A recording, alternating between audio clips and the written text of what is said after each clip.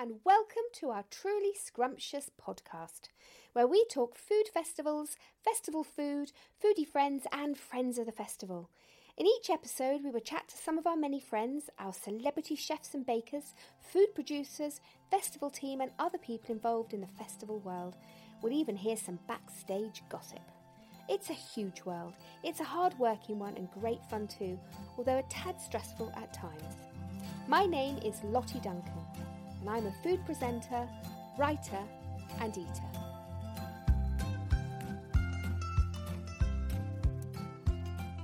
We want to bring our food festivals to your door, your ears, your living room and most definitely your kitchen.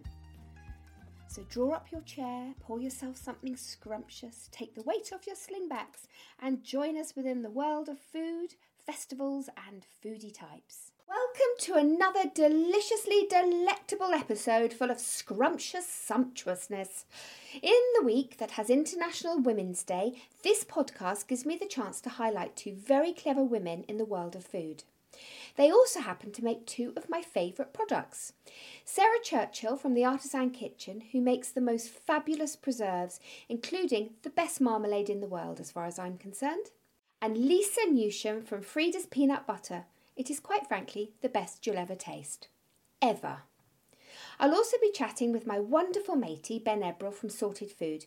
If you don't know about Sorted Food, where have you been for the last 13 years? His 50 Shades of Food really surprised me, although I will be giving it a go. But first, let's head over to the glorious Cotswolds to speak to Sarah. She is the lady that has made me hang up my marmalade making apron for good. Sarah, you're looking gorgeous today, as always. I always see you. You're so beautifully turned out every time I see you. And the first time I met you, Sarah, and this I'm going to say Sarah from the Artisan Kitchen, because I'm going to introduce you like that. The first time I met you was at Great Taste in the headquarters in Dorset, where I had just started actually being a coordinator. So we had a coordinators day.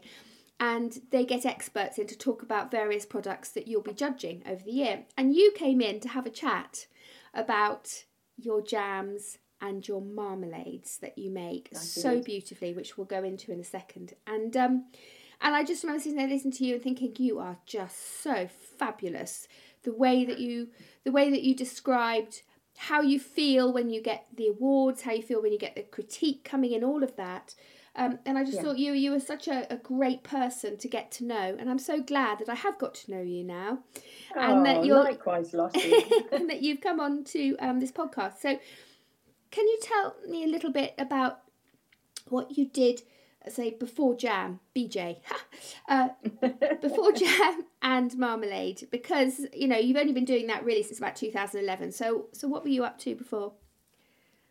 So I was always cooking, a chef by trade. I went to Westminster College and did my sort of MVQ and all that sort of thing, and went out into the world of work immediately. Lovely restaurants and hotels. I worked at Escargot and Soho, the Mirabelle, and then I worked in some lovely hotels as well, like Clifton Hotel, and just really, really nice places, hardworking.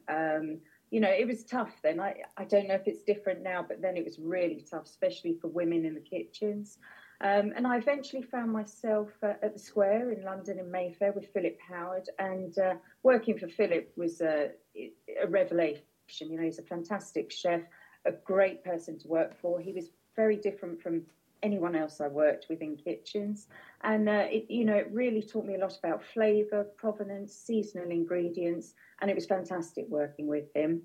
And then as the years sort of went on, I drew more away from London into the home counties, a bit further into Gloucestershire, and then I did 10 years at Dalesford, which was wonderful. I didn't realise that you were there. I didn't realise you were there. Yes, 10 years. I started off in the kitchen, working alongside the chef there, who was a friend of mine. And then I started doing a bit of production for them. I made jams, marmalades, their real meals, their all sorts of stuff, dressings. And I really loved that element of production. I'd been sort of a chef doing service for years and years and years, that sort of manic, fast-paced stuff. And then I just loved working in production, creating products that would sit on the shelf, taste amazing, look beautiful. And obviously Dalesford has just such an incredible array of seasonal food to work with. It's quite a special place. So I lent more towards that side and started managing that aspect of their production, and particularly jams and marmalades. So it was, you know, a really good grounding for me. And I loved my time at Dalesford and did 10 years there in the end.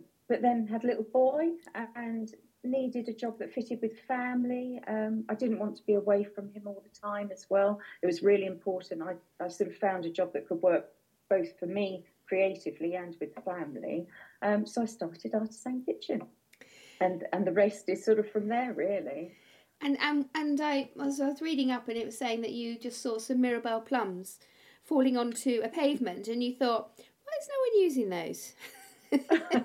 Well, regularly I do a dog walk in the local area, and there's a lovely tree-lined road with lots of old fruit trees in the front gardens, and there was this Mirabelle tree, and people were literally treading them into the ground. All the plum stones are crunching into the tarmac, and I just knocked on the door of the house. An elderly gentleman came to the door, and I said, you know, would you mind if I pick some of these plums and turn them into jam and bring you a few jars back as well? And he said, yeah, no problem at all. And that really was the first batch of jam I made for the business, with sort of little printed labels for my own printer, and visited a few local delis, and literally started like that. That's amazing. This is you are a true artisan, a true kitchen table producer who started, you know, and Absolutely. still cooks you still cook in your own kitchen, don't you? But I mean, you started in there, and that's what I love. So you went from Mirabelle's, and so where do you get all your fruit from now? I mean, obviously marmalade's slightly different, but your autumnal fruits, where do you pick those? Well, particularly the glazed and red plums are locally picked. They have over the years come from various orchards and various places. They're quite rare to get hold of, to be honest. And at one point, I got to a point where there was literally no more supply for me because the trees were damaged in one orchard and all sorts of stuff like that. So I put a thing out on Facebook locally and said, does anyone have any glazed and plum trees I'd like to buy? And I've had a couple of really lovely growers come forward, and I work with them every single year. They're based a few miles away from the kitchen, and they, you know, it's just such amazing fruit. So that's the sort of star of the show for Artisan Kitchen, really. A great tasting fruit, great provenance, great story, and sort of historic and rare as well. So it's, you know, really, really good. And you do alchemy on it. So you perform alchemy, should I say, because yes, you've got this beautiful plum, but then you do something incredibly magical in the kitchen by adding just the right amount of sugar, cooking it for just the right amount of time, taking it to a point where it'll set, but it won't be, the sugar won't start caramelizing and get a little bit, you know, when it gets a bit sticky. And you make this jam so perfect. Yeah. I mean, it has continually won 3 stars at Great Taste Awards. Last year it was in the final 16, along with one of your marmalades as well. And I have tasted a lot. In fact, we do have a jar in the cupboard downstairs, which I'm really stingy with because I love it so much. I don't let anyone else have it. No one else has it. You managed to perform this alchemy. So you take the plums, you take sugar, and that's all it is, and then you develop this incredible jam where the level of acidity, and I always write this, just tweaks your cheeks just in the right place. You have a beautiful fresh flavour, which so often is lost in jam making. You know, you manage to keep every single one of your preserves, you manage to keep a freshness to, which is unbelievable because it really isn't, you know, it's not easy to do. And you keep the basic flavour of the plum as well. I mean, yeah. you managed to do such an amazing thing with just a piece of fruit, Sarah, and that is quite incredible. It really is. Oh, thank you. I really appreciate that because I think the whole essence of what I do is literally trying to capture that flavour of the single ingredient. And although you've got quite a lot of sugar in with it, with the jam making process, but to keep it as close to the original taste as possible. And I do think from my days with Phil at the Square, every chef that's been through his kitchen, their palate is so finely honed in the end over the time they work with him I really do think that's a skill I got particularly from the square. And then, coupled with Dalesford seasonality and appreciating the flavour of just, single fruits particularly. My sort of thing to create the best jam is to try and capture that single flavour, really. And it's not always been easy. I didn't get it straight off the bat. There's been a lot of practice and continual practice. And in fact, I never stop trying to perfect each recipe. Little tweaks here and there. Still learning. Well, I think the blazon is superb. I also love your blood orange marmalade. That's one of my favourites. Last year you did the blood orange with the vino di nan. Can you pronounce that for me? With the vino. I'm not sure I can do it any better. Vino di naranja. I'm not sure if that's how you pronounce it. Naranja. No idea. But again, that was another 3-star. Went to the final 16. I mean, stunning. And I keep going on about this, but it's your ability to just maintain and retain that freshness within your preserve. It is such a difficult thing to do, and you are amazing at it. And I just love every single one I taste of yours, is just beautifully balanced. It's faultless as far as I'm concerned. Thank you. The marmalades particularly, I had a real tough time with those. When I started making marmalade, I was absolutely rubbish. I couldn't make a decent jar of marmalade at all. And I wouldn't let it beat me. I was obsessive about it. And even now, I use slightly different methods sometimes. It depends how the fruit is. You can't it's not one set recipe for one set season of fruit, because everything is different all the time.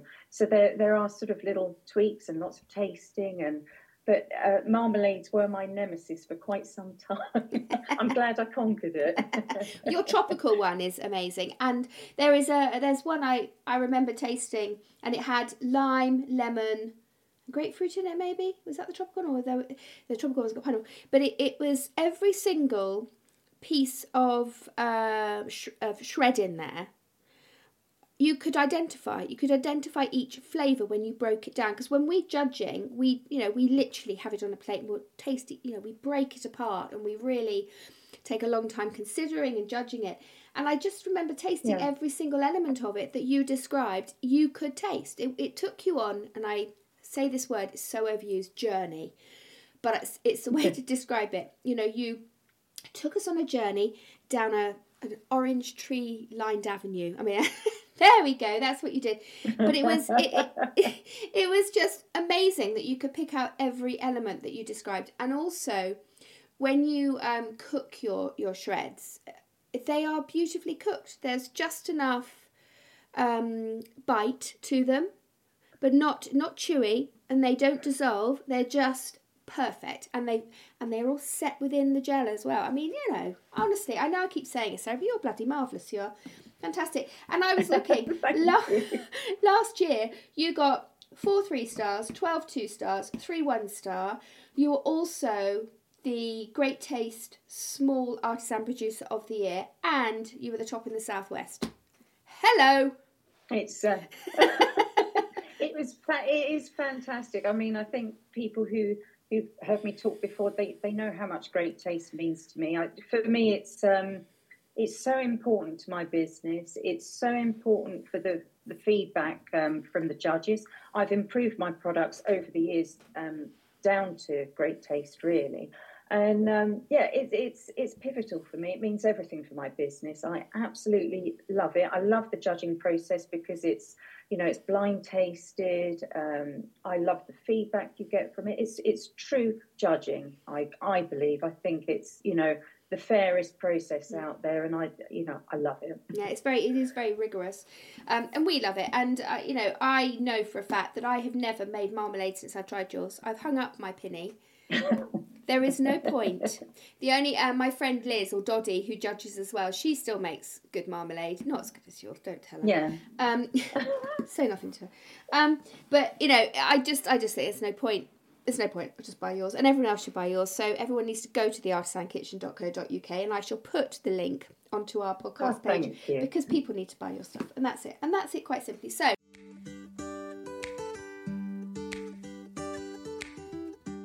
you got coming up now? What's your new season, new jams and marmalades for this year? I've got some lovely new flavours. I've made the most fantastic Sorrento lemon marmalade, which is zingy, fresh, just absolutely wonderful. And then I've also made an apricot jam, lovely, smooth, mellow jam with a few cracked kernels in as well. And last new one is a spiced rum Seville marmalade. It's delicious, very boozy, very delicious. Oh, hello.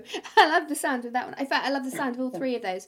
I mean, when you get a Sorrento or an Amalfi lemon, they are the best. I mean, they're so fragrant, zesty, a bit gnarled looking, but just have the most outstanding flavour. And I love the idea of the apricot as well, with the cracked kernels, just giving a little bit of almondy background, and yeah, anything with rum, and I'm their sister. Sounds Me good too. Yeah. Well, you are the jam and marmalade queen. You really are. And I think what you do is completely fabulous.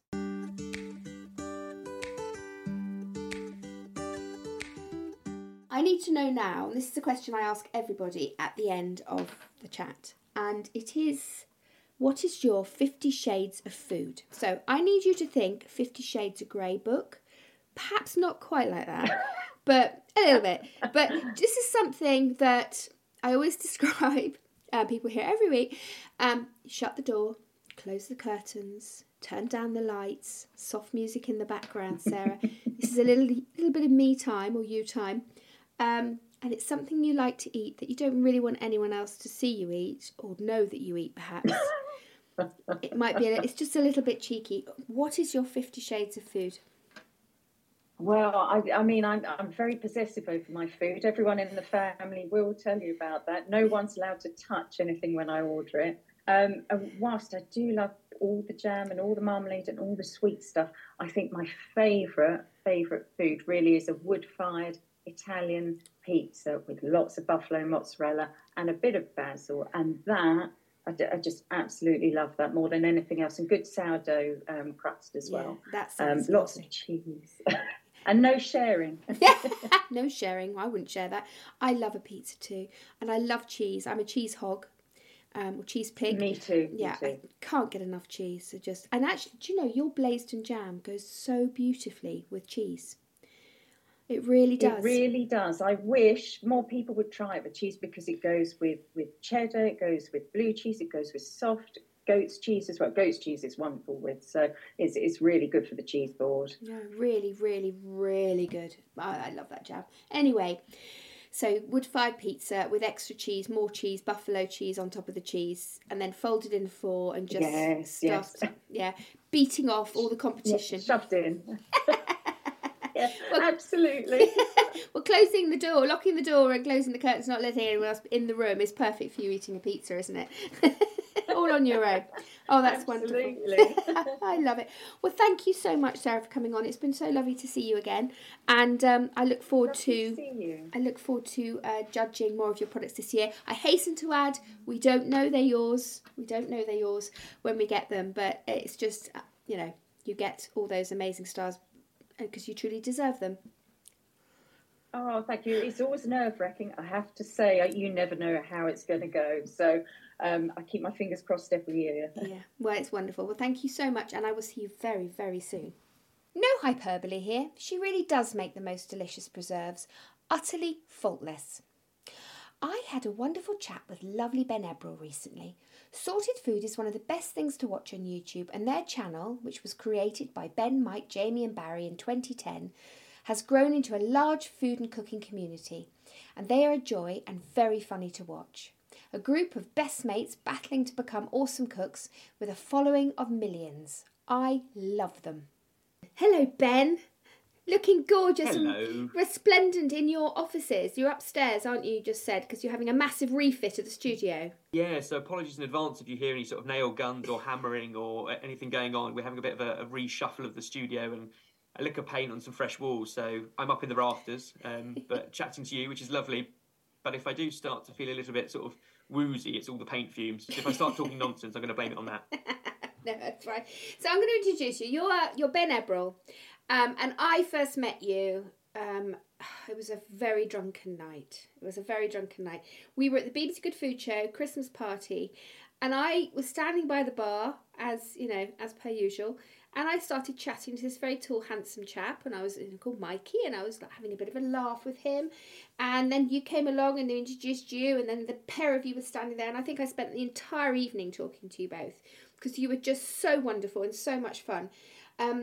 The thing was that you were a lot younger than me, and I was trying to keep up with the wine consumption a bit, and I just completely failed. I remember dancing enormously on the dance floor, and then we all went back to this hotel we all stay in, and then we were there till 3 a.m, and when I say, please can I have a Cointreau on ice, people should really just put me to bed, because that's kind of the death knell to my evening. But I carried on. And you two are to blame for the worst hangover I have ever had and had to work with the next day. I definitely remember it being quite a giggly evening as it went on, but it was our first time in what I would sort of call, inverted commas, sort of traditional food media, because it was our first time at the BBC Good Food Show, and we were just this sort of YouTube channel and slightly out there on the wings, and we've been invited to do some stuff with Kenwood on the stage. So that was really our first venture into that world. And I remember being at that party surrounded by all these amazing faces that I'd seen on TV, and yeah, you just made us feel so welcome from that very offset that we clung to you all night, and we drank an awful lot that night. I do remember it. All of it. I don't remember all of it, but I remember most of it. I think I was clinging on to you two trying to get home, actually. There was a lot of that going on. No, so it was fantastic. So, of course, this was the first time I had kind of been introduced into the world of YouTube, because you had only really started recently, started in 2010, and you were kind of one of the first massive hits on YouTube. You were just going up at this point. I mean, hugely accelerating, and I started watching you guys. I thought, this is amazing. This is so clever. 4 mates from school, cooking initially in a shed, filming themselves, have become this YouTube millions and billions of people watching sensation. What's weird is fast forward 13 years and nothing's changed. It's a bigger team, it's a nicer studio, it's no longer in a shed, but it's the same thing. It's literally the best job ever. We get to hang out with lifelong mates. We've known each other for 25 years. We're constantly cooking up and exploring. I mean, when you're doing publishing in whatever guise that is, you never repeat. You're always looking for the next new and a twist on something and a change, because once you've published it, you're kind of moving on to the next thing. So, the lives that we sort of live through this world of cameras and online apps and stuff is just so dynamic, because you're always chasing the next new. So we never have time to sort of stop and think. We just carry on loving it. Yeah, and you do look like you love it. I mean, I watched one just recently. I'm going to talk to you about your Kentucky journey. It just looks so much fun. You all get on so well. I mean, there obviously are moments, I would think, 4 mates together. There are probably been times when you're like, oi.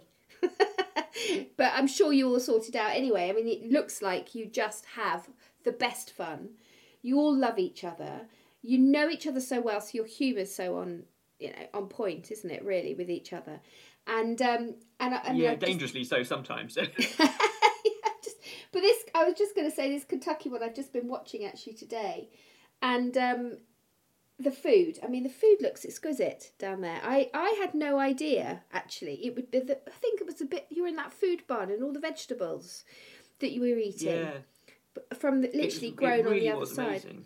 And I think that was the whole point of that trip, and a number that we've done. We've worked with the American Tourism Board quite a lot over the years, and the sentiment is always, I think people have a preconception of what American food is, perhaps, and I think we did as well when we started travelling there. And the point was to go to some of the more sort of unspoken places that people don't necessarily think of, first port of call, and then to explore beneath the skin and find the amazing, passionate foodies and producers and farmers and chefs who are producing all this amazing food. So again, best job in the world. We did a 1,000-mile road trip around Kentucky in the course of about 5 or 6 days, stopping off at various places and eating like kings. And so much of it, bearing in mind this was shot back in August, was whatever was in season. It was the harvest of that time, so it was loads of corn, loads of tomatoes, loads of fruit everywhere, so peaches and berries and things like that. And all of that kind of trickled down into every bit of food we ate. It was incredible. When you get a really good peach, just when you mentioned peach, when you get a really good peach, there is actually nothing like it, is there really? If it's sticky and juicy, it's dribbling down your chin. I'm just dribbling. I think peaches.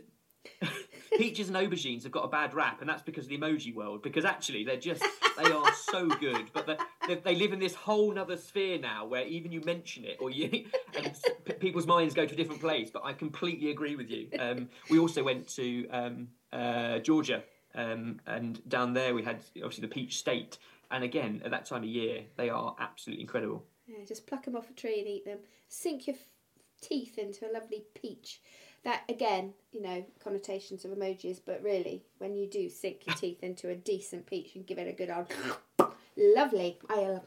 Anyway, so let's talk about food festivals, because that's obviously what we do. And you came and joined us at our food festival in Bradford-on-Avon a couple of years ago. I think it was the hot year, wasn't it? It was the 90 It was remarkably warm. Yes. Luckily, the tent that I was in, the Food Glorious Food tent, was open plan. So I had a bit of a breeze coming through. It was all open, and shelter. Yeah, that was an amazing day. Yeah, it was wonderful. And you hosted the Food Glorious Food tent for us, which is basically a place where we interview our food producers all weekend. And you were fantastic, and it was just such a lovely time. And I kept wandering over to see you because, unfortunately, I was stuck actually to the demonstration stage because all the chefs were being pinged because it was the time of coronavirus and everyone was being pinged. Yeah, you were doing all sorts of ready steady cooks, weren't you? I had no choice. Literally, I think about 5 chefs that weekend couldn't actually make it, so I was up on the stage doing everything. But it was just great to see, and it's a wonderful atmosphere at Bradford. And our producers, we're very lucky, and you really got the best out of everybody. I think you can very quickly look as you're walking past, any food festival, and you look at stalls and they've got all their produce stacked high, and it's all too easy just to go, oh, that's a gin, that's a honey, that's a peanut butter, and you can have a taste, it's delicious, and move on. But the beauty I thought about that food festival, and particularly the tent, was the chance to talk to the people behind the products. Because I remember, was it Holly at the Scout and Sage Gin? Gin, yeah. And just speaking to Holly and hearing her story and her passion, and that's what brought what is essentially a gin, a delicious gin, but that's what brings it to life and makes it more than just a gin, because you've got the story and the people behind it. And I think that's where the Bradford Food Festival really comes into its own, because it's the people more than it is the products. The products are great, they speak for themselves, but it's the people behind them that make it so special. Yeah, and Holly actually is. I was chatting to her on this podcast the other day. She brings her horse box now as a bar, so she's actually serving gin and tonics all weekend as well, which is a lovely place to stop halfway through. But you're right, we have some amazing producers, and we handpick them to a certain extent as well. And also I feel it's really important. I mean, a local is best always. We love local food, but also let's draw in producers from all around the country as well, because I think people in Wiltshire should be able to taste food from other parts of the country that they wouldn't ordinarily have a go, have the chance to do. Yeah, and I think local is important, but local doesn't necessarily mean all of the same thing. Like, local can still be hugely diverse in terms of cuisines and ingredients and influences from around the world, but you're celebrating the small producers who, are working tirelessly to make it happen. I think sometimes that's sort of misinterpreted, that local is only sort of what is traditionally here, but now local is so diverse, and it's just about celebrating small producers. I'd like to get you to Taman this year if possible. Would you like to come on the stage? The big cookery it's the September stage. One, isn't it? Yeah, it's September. Do you know, I couldn't believe it. Just before we jumped on this call, I had a quick check of when it was. I can't believe it was 6 or 7 years ago, 2016, that I was last at Tame. Yeah. I can't believe. I mean, I know we had a 2-year wipeout that doesn't count, but that's so long ago. So long ago. And you came along and you did some cooking on the baking stage, or the interview stage, because I was hosting the interview stage there, and you just came along and you had lots of lovely food. That was when it was in the town centre, so it's a very different event now. It's all on the showground. It's very big and huge. Yeah, back this year. We'd love to. Brilliant. I shall book you in, and I shall write you an email after this. I'm so excited. Now, I want to talk to you about your allotment. Do you still have it? So I've had 2 amazing years with that allotment, which has been a playground for me. But unfortunately, I think this year I'm going to have to hand it back because I've literally just moved into London. So what I loved about it, and I joined a waiting list during lockdown, and it took a year to basically get a plot. And I pretty much got a plot the same week that lockdown lifted and life was beginning very slowly to go back to normal, albeit obviously we had a few more peaks and troughs. But it really was an escapism. I had no idea what I was doing. I was making up as I was going along. I was watching a lot of YouTube content because although it is also our day job and it's where we spend all our time, it's also the best place to go for how-tos and learning stuff, whether it's how to put up a shelf, how to clean the filter on your dishwasher, or how to grow tomatoes in an allotment. So I was learning loads, and it was just very much experimental. I tried a little bit of everything. I had a few failures, but mostly huge success and more food than I knew what to do with, which comes back to this vibe of community and where allotments come into their own, because you've got too much of one thing to eat, so you share it with people on the plots either side and up the road and round the corner, and they do the same in return. It's just an amazing community of people, and I think for me, it was the best physical example of the digital community that we've created with Sorted Food, where everyone's just really interested in everyone else's story and is willing to share in a positive way. And what I watched you on Instagram when you were growing everything, and I couldn't believe actually how much success you did have for somebody who just started. It was actually slightly irritating, if I'm honest, Ben, because what I realised was if you throw enough mud at the wall, and literally metaphorically and physically, then some of it sticks. And there's a couple of things that didn't work, and I got tomato blight, and all the mange-tout were eaten by the pigeons. But on the whole, if you try enough stuff, there's enough things to celebrate and succeed in. So it was very much an experiment, but I loved it. I'm kind of gutted that I won't be able to, so I have to scale it back to a very small balcony in a London flat now. The thing about tomato blight is everyone's got to have it once. It always happens at some point, and then you learn what you've got to do with it. And I've had it probably a couple of times, but my biggest success every year at the moment is cucumbers and courgettes. I'm not going back to the emojis here, by the way, just saying. But my courgettes are amazing. You can't, again, something else you can't keep up. I'm still going through pickled courgettes in the fridge at the moment because you have such a glut of them during the summer. But you grow loads of stuff in your garden, don't you? I do. Well, fresh herbs all the time, and fresh herbs, loads of stuff. But actually, last year I gave over 3 of the vegetable beds to dahlias. I've just become completely obsessed with dahlias because you can cut them from July till December, and your garden, your house is always full of flowers. So I kind of went over to a bit of a dahlia, but then I put all my courgettes and cucumbers into bags, which work quite well as well, because then you can direct them around the garden where the sunshine is. I think flowers in the allotment space is great as well, and it is the moral dilemma I currently have, which is really I should hand back that allotment now because I know I'm not going to be there in the summer to use it, so give the next person plenty of time to plan their season. But part of me also wants to keep hold of it for all of the tulips, all the daffodils, all the crocuses, all the things that I planted that I've had 2 years of wonder in that I want to come up again and are coming up again. I kind of want to make the most of that before I hand it back, but I know morally I should get rid of it and let somebody use it for an entire season rather than just some extra quick spring flowers.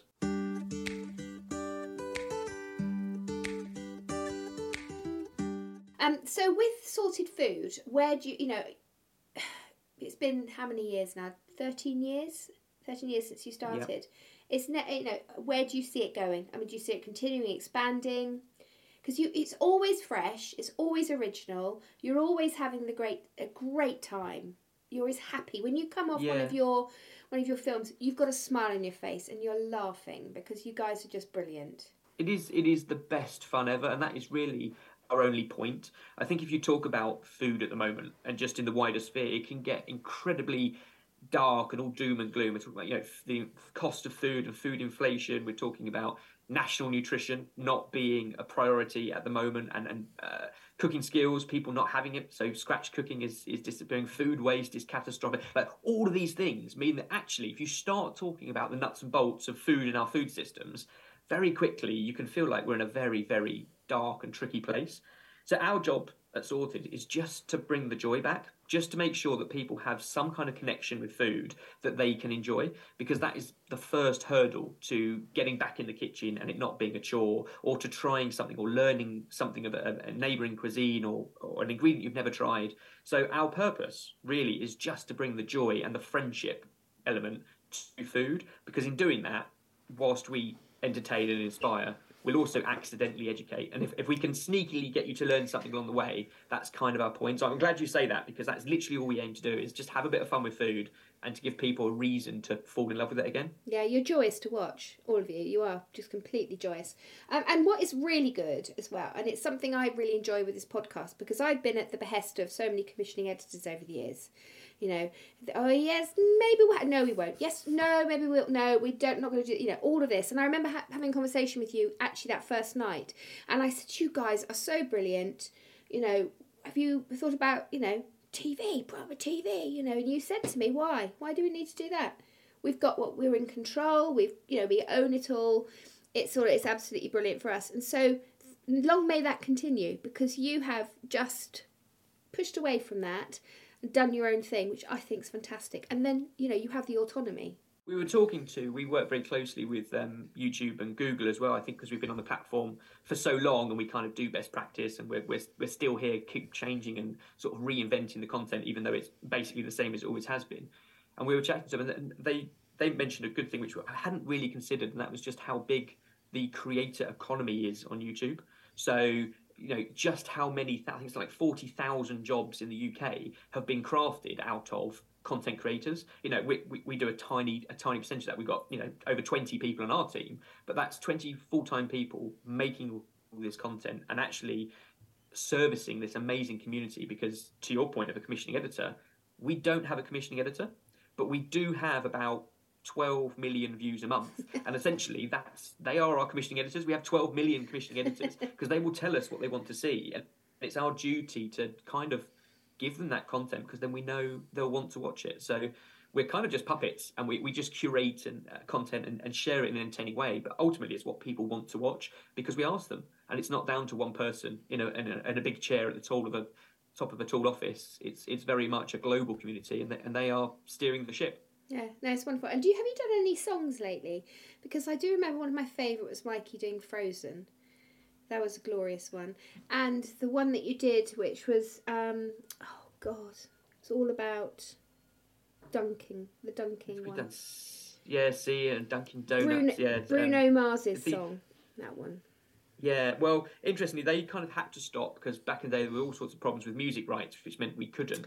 But one thing that will never really disappear is that, as the four of us as friends, who, you know, we could not be closer and tighter as a group now, but at school we were in very different groups, and Jamie was very much in the Amdram. Mike is a phenomenal musician, and then, you know, Barry was more into sort of sport, football, and I headed up the maths and science classes and chess club, that kind of cliche.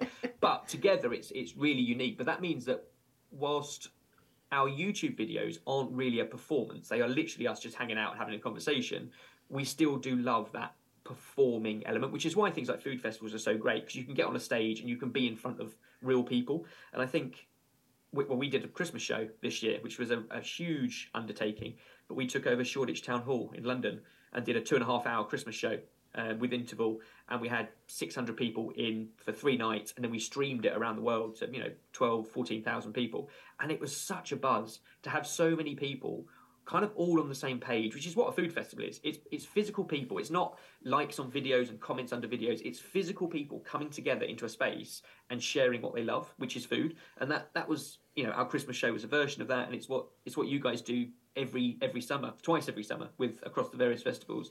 It's bringing people together so that they can just be in a physical space rather than just online. Yeah, I watched all of that actually on your Insta again, and I thought it was amazing what you were putting together. It was very exciting. And you're right about festivals. They are live, and they are people all getting together with one love, which is food and drink. And people who like food, as I say this all the time, are the nicest people to be around.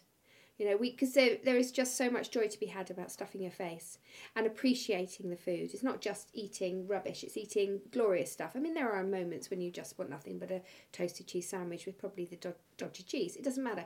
It's all about just embracing food, embracing drink, embracing people who like all of that, people who make it, people who are cooking it. You know, it's just glorious, and I love it, and I love doing that sort of thing.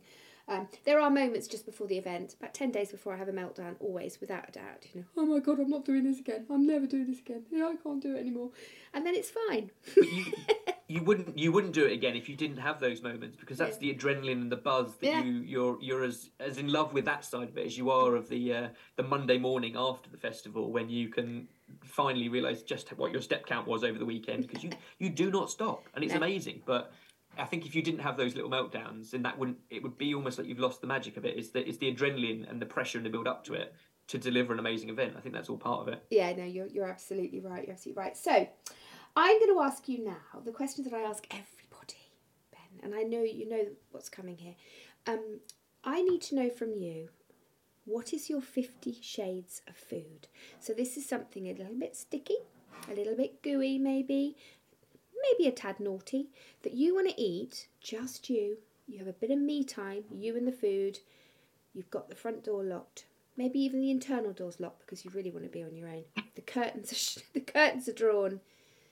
You could be wearing clothes, you could be naked. We don't mind. What is your 50 shades of food? A cosy little dressing gown.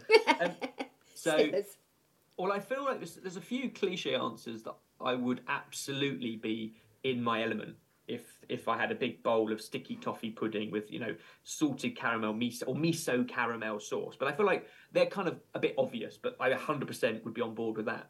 But I have a real guilty pleasure, which I think people presume that as chefs you're kind of on a pedestal and you're not allowed to like all the sort of the comfort foods and the things that normal people enjoy. And I say that because our whole channel is set around chefs are weird. You've worked with so many chefs over the years, and chefs are a really weird bunch. And therefore what we try and do is distill down what chefs think into what normal people would think. So I think one of the most normal things that I do and absolutely love is frozen Haribo. So I have a bag of Haribo Tangfastics in the freezer, and I can't get enough of them because they are just an absolute guilty pleasure. And there's something about it being frozen, like icy cold and sherbety, like fizzy, and you just know that Haribo's not great for you, but there's sometimes when you just need Haribo, and for me, when they're frozen, it just ticks all the boxes. That is I have to say, the most bizarre one I've ever had. Frozen Haribo. That's just brilliant. You're welcome. I'm going to have to try that one. I think that's brilliant. Is there anything else? Just the frozen Haribo. Go on, give us another one. No, that's just it.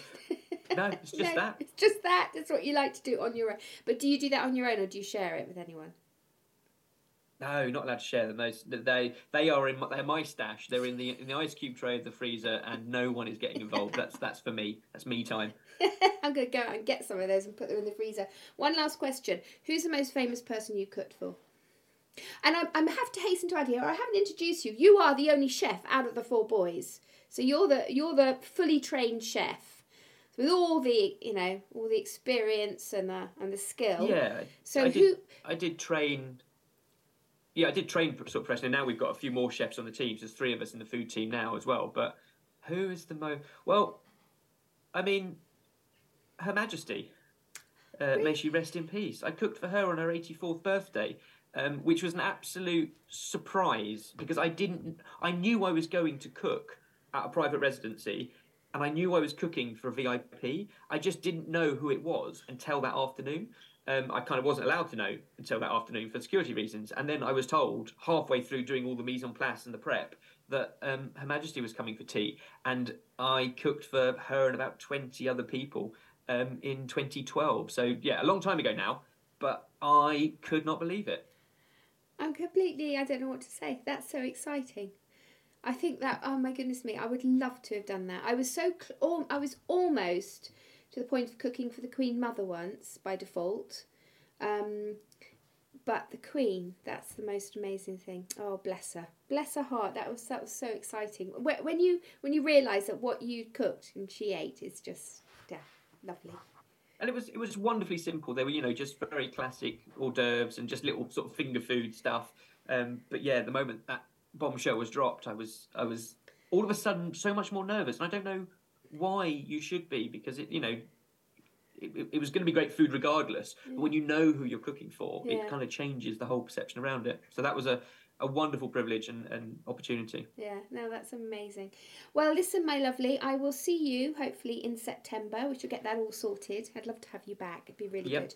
If you need a grandmother to cook on your sorted food, just give me a call, because a lot of your audience now... We'd have to do something together. Yeah, we've got to. I mean, your audience now is a lot older because they've grown up with you, and, I am a nana now. I've got 2 grandchildren.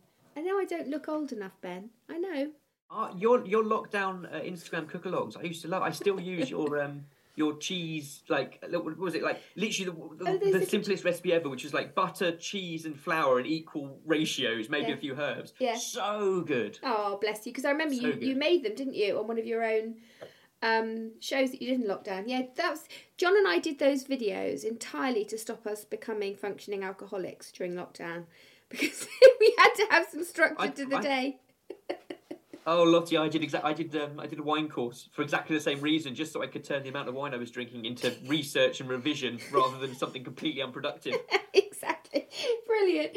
All right, my darling, it's so lovely to talk to you, and I will see you very, very soon, and thanks for coming on the podcast. Thanks, Ben, and I can't wait to see you very, very soon at Tame Food Festival. We first met Lisa and her husband Andy at a Cornish food festival a few years ago. We were blown away by their peanut butter and insisted they join us at Tame Food Festival the same year. They did.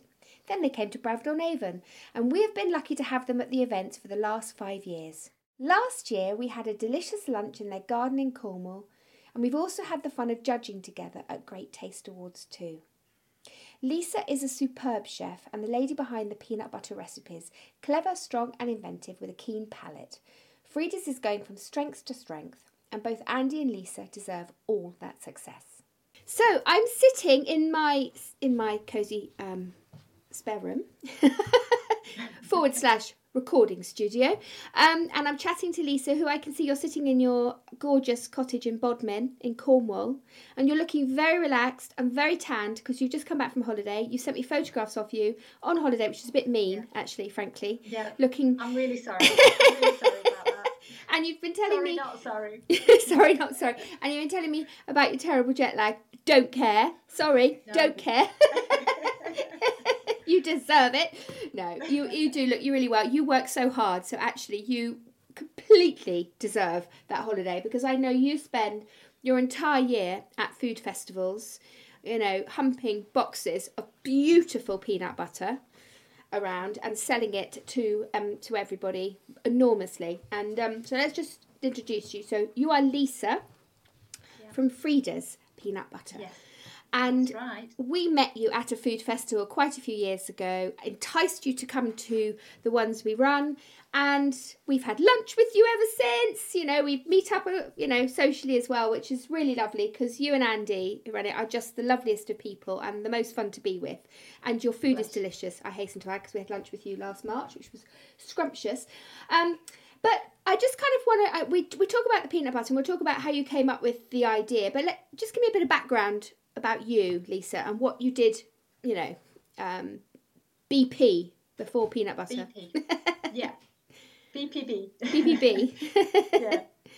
So, all my family, I'm from Lancashire originally, and my mum has 5 sisters who are all involved in either farming or catering.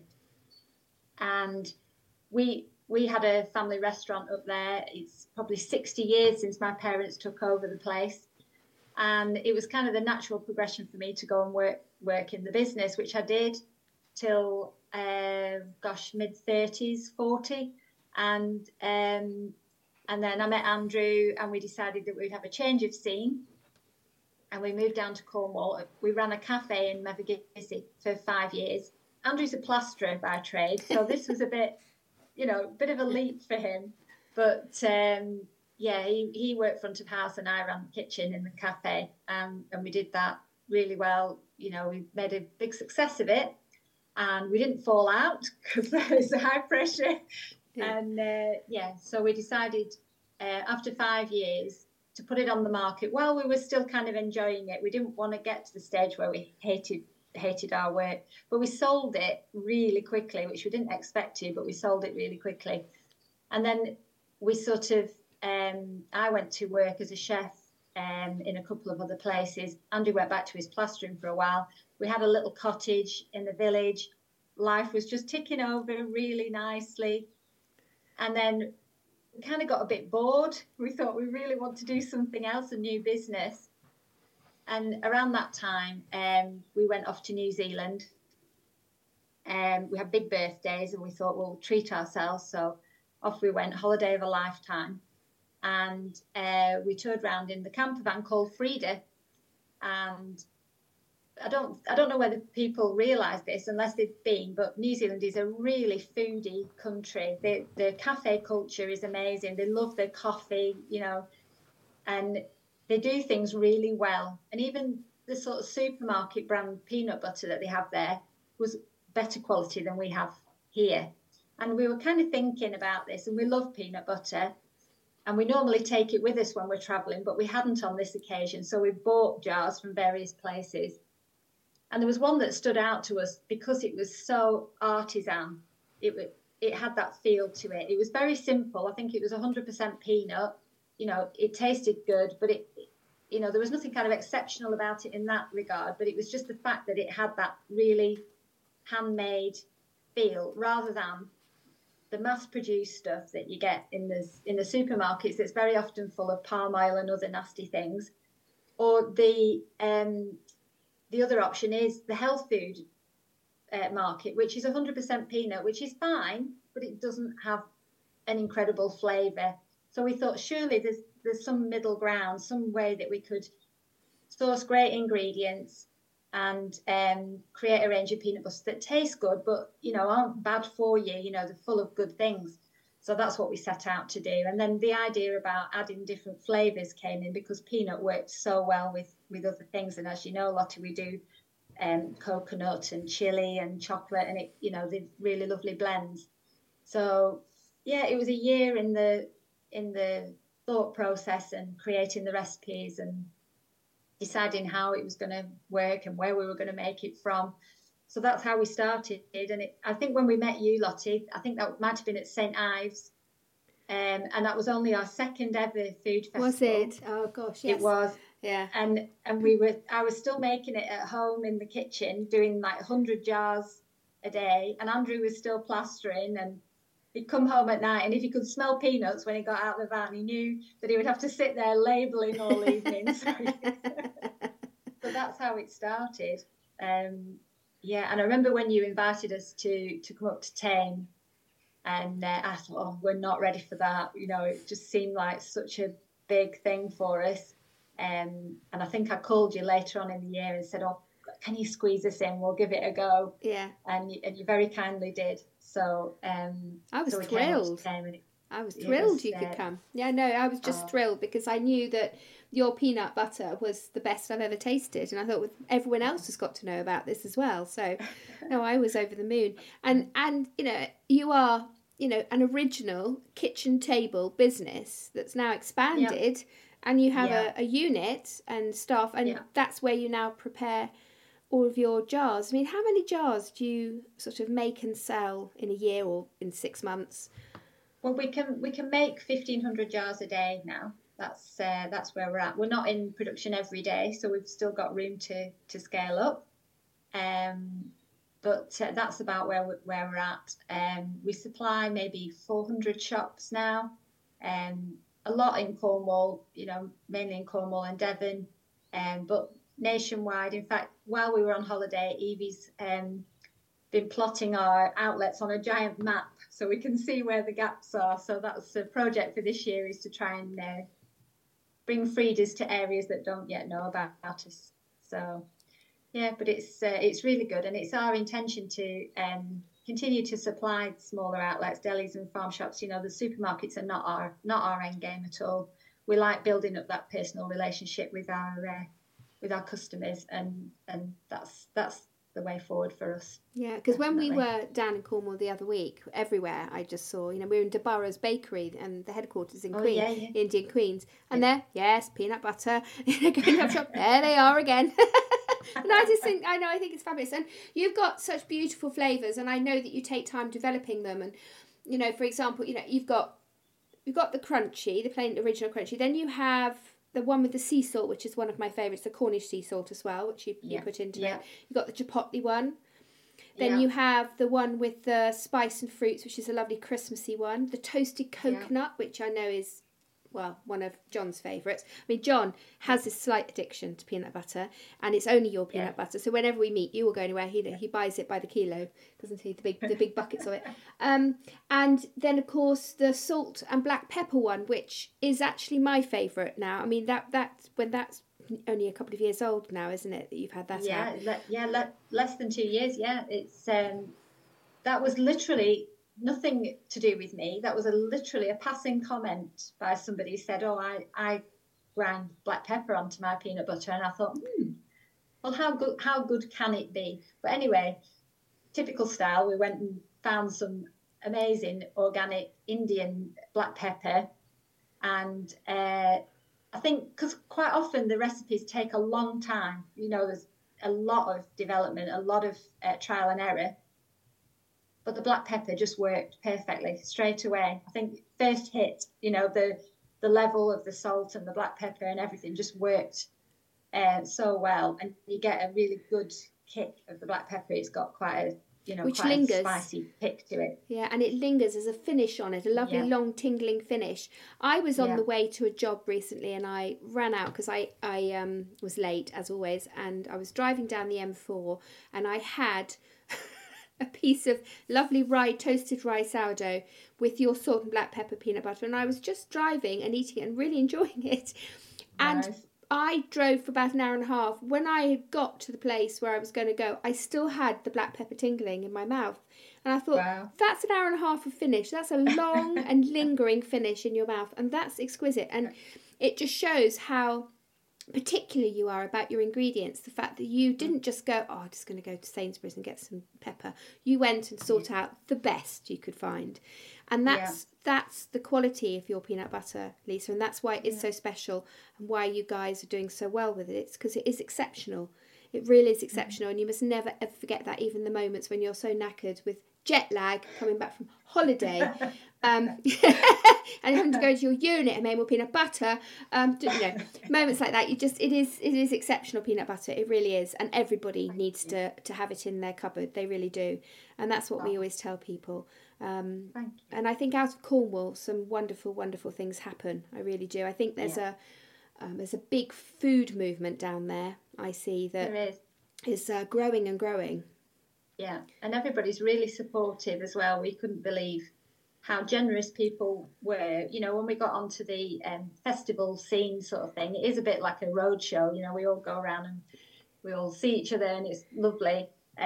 But so helpful, just with sourcing various things and services. People are really generous with the information because it's hard earned. There's a lot of mistakes when you start in a new business. You have to make those mistakes to learn. But when somebody can give you like a snippet of information that saves you all that time, because they've done the research themselves, that is incredibly generous. And I like to think we do that for other people too. People who are starting up now, if they ask us about things, we like to feel that we pass on that information as well. So yeah, it's a really, really nice community, and really supportive. Everybody looks after each other. Yes, it's great. It's very noticeable, and that's what we love about doing food festivals. The same thing, because meeting producers who are just starting out and being able to advise them and show them what else they can do, and how they can expand within the festivals and control it, and what they should expect, and how much food they should bring. We try and do that, but you never know with numbers. It's always finger in the air, isn't it, with numbers? But it's personally, I love working with small producers, and the food festivals is for me the platform that we can give them and offer them the chance to sell, which is what it's all about. Yeah, absolutely. It is at the end of the day. The food festivals are great because you meet your customers, and they're blunt with you. It's not like testing things out on your family who tell you what you want to hear. The customer will tell you what they think, and you need that. You need that truth, with whether it's good or bad. You've got to take on board what people are saying. And if people are consistently saying one thing about one of your products, you've got to take it on board. So it's a great way to get it out there and learn, learn what people think about it. Yeah.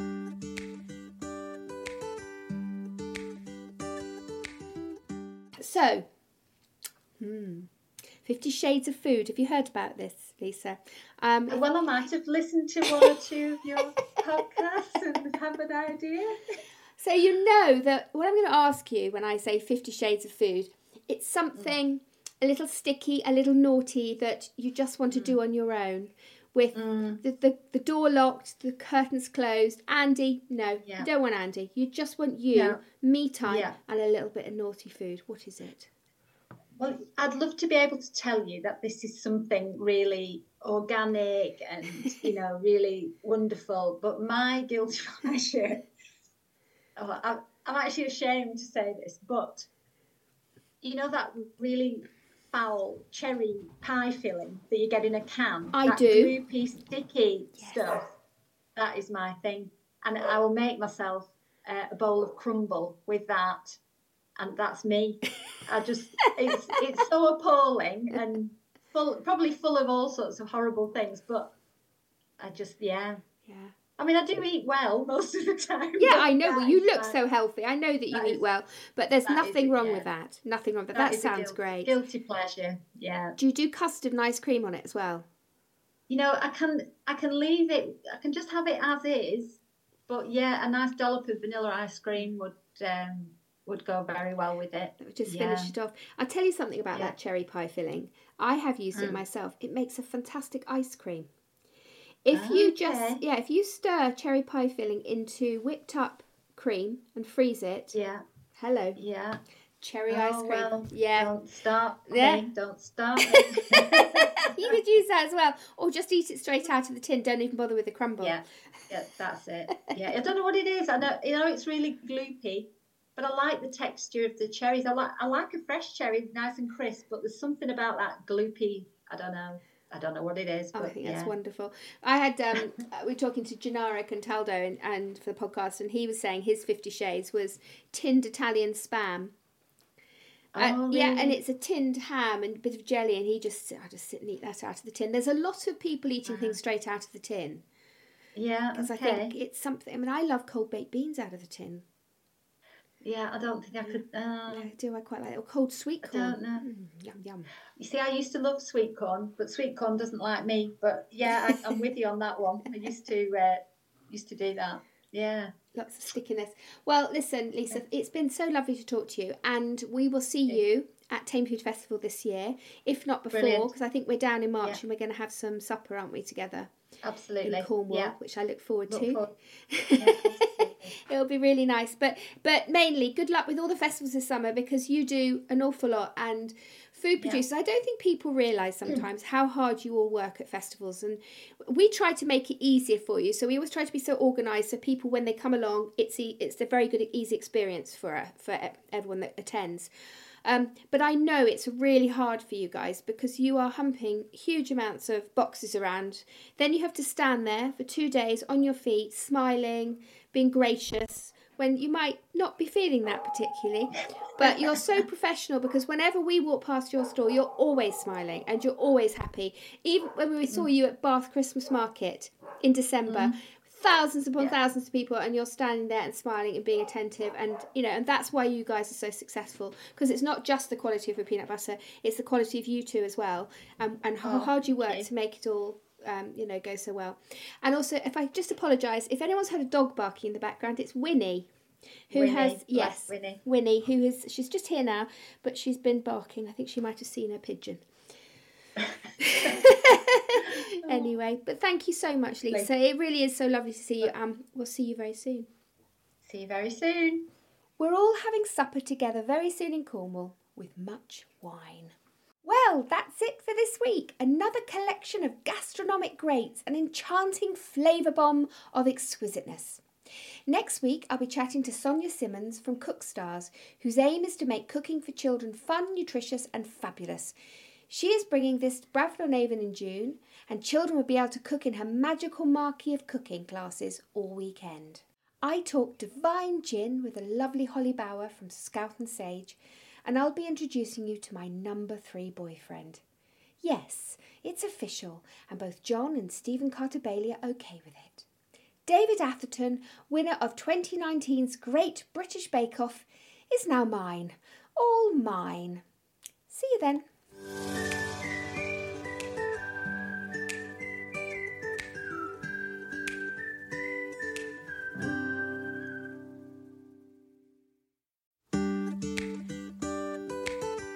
We hope you like listening to our podcast. We just love producing it. If you think you know someone that would enjoy listening to it too, please share and pass on. Please like and follow us on the platform you listen with. We are on Instagram, Truly Scrumptious Podcast, and of course there are our festivals where this podcast stems from. Bradford-on-Avon Food and Drink Festival and Tame Food Festival. Website links are on our profile, but just Google them and you'll find us. And buy tickets to visit. Thanks again for listening.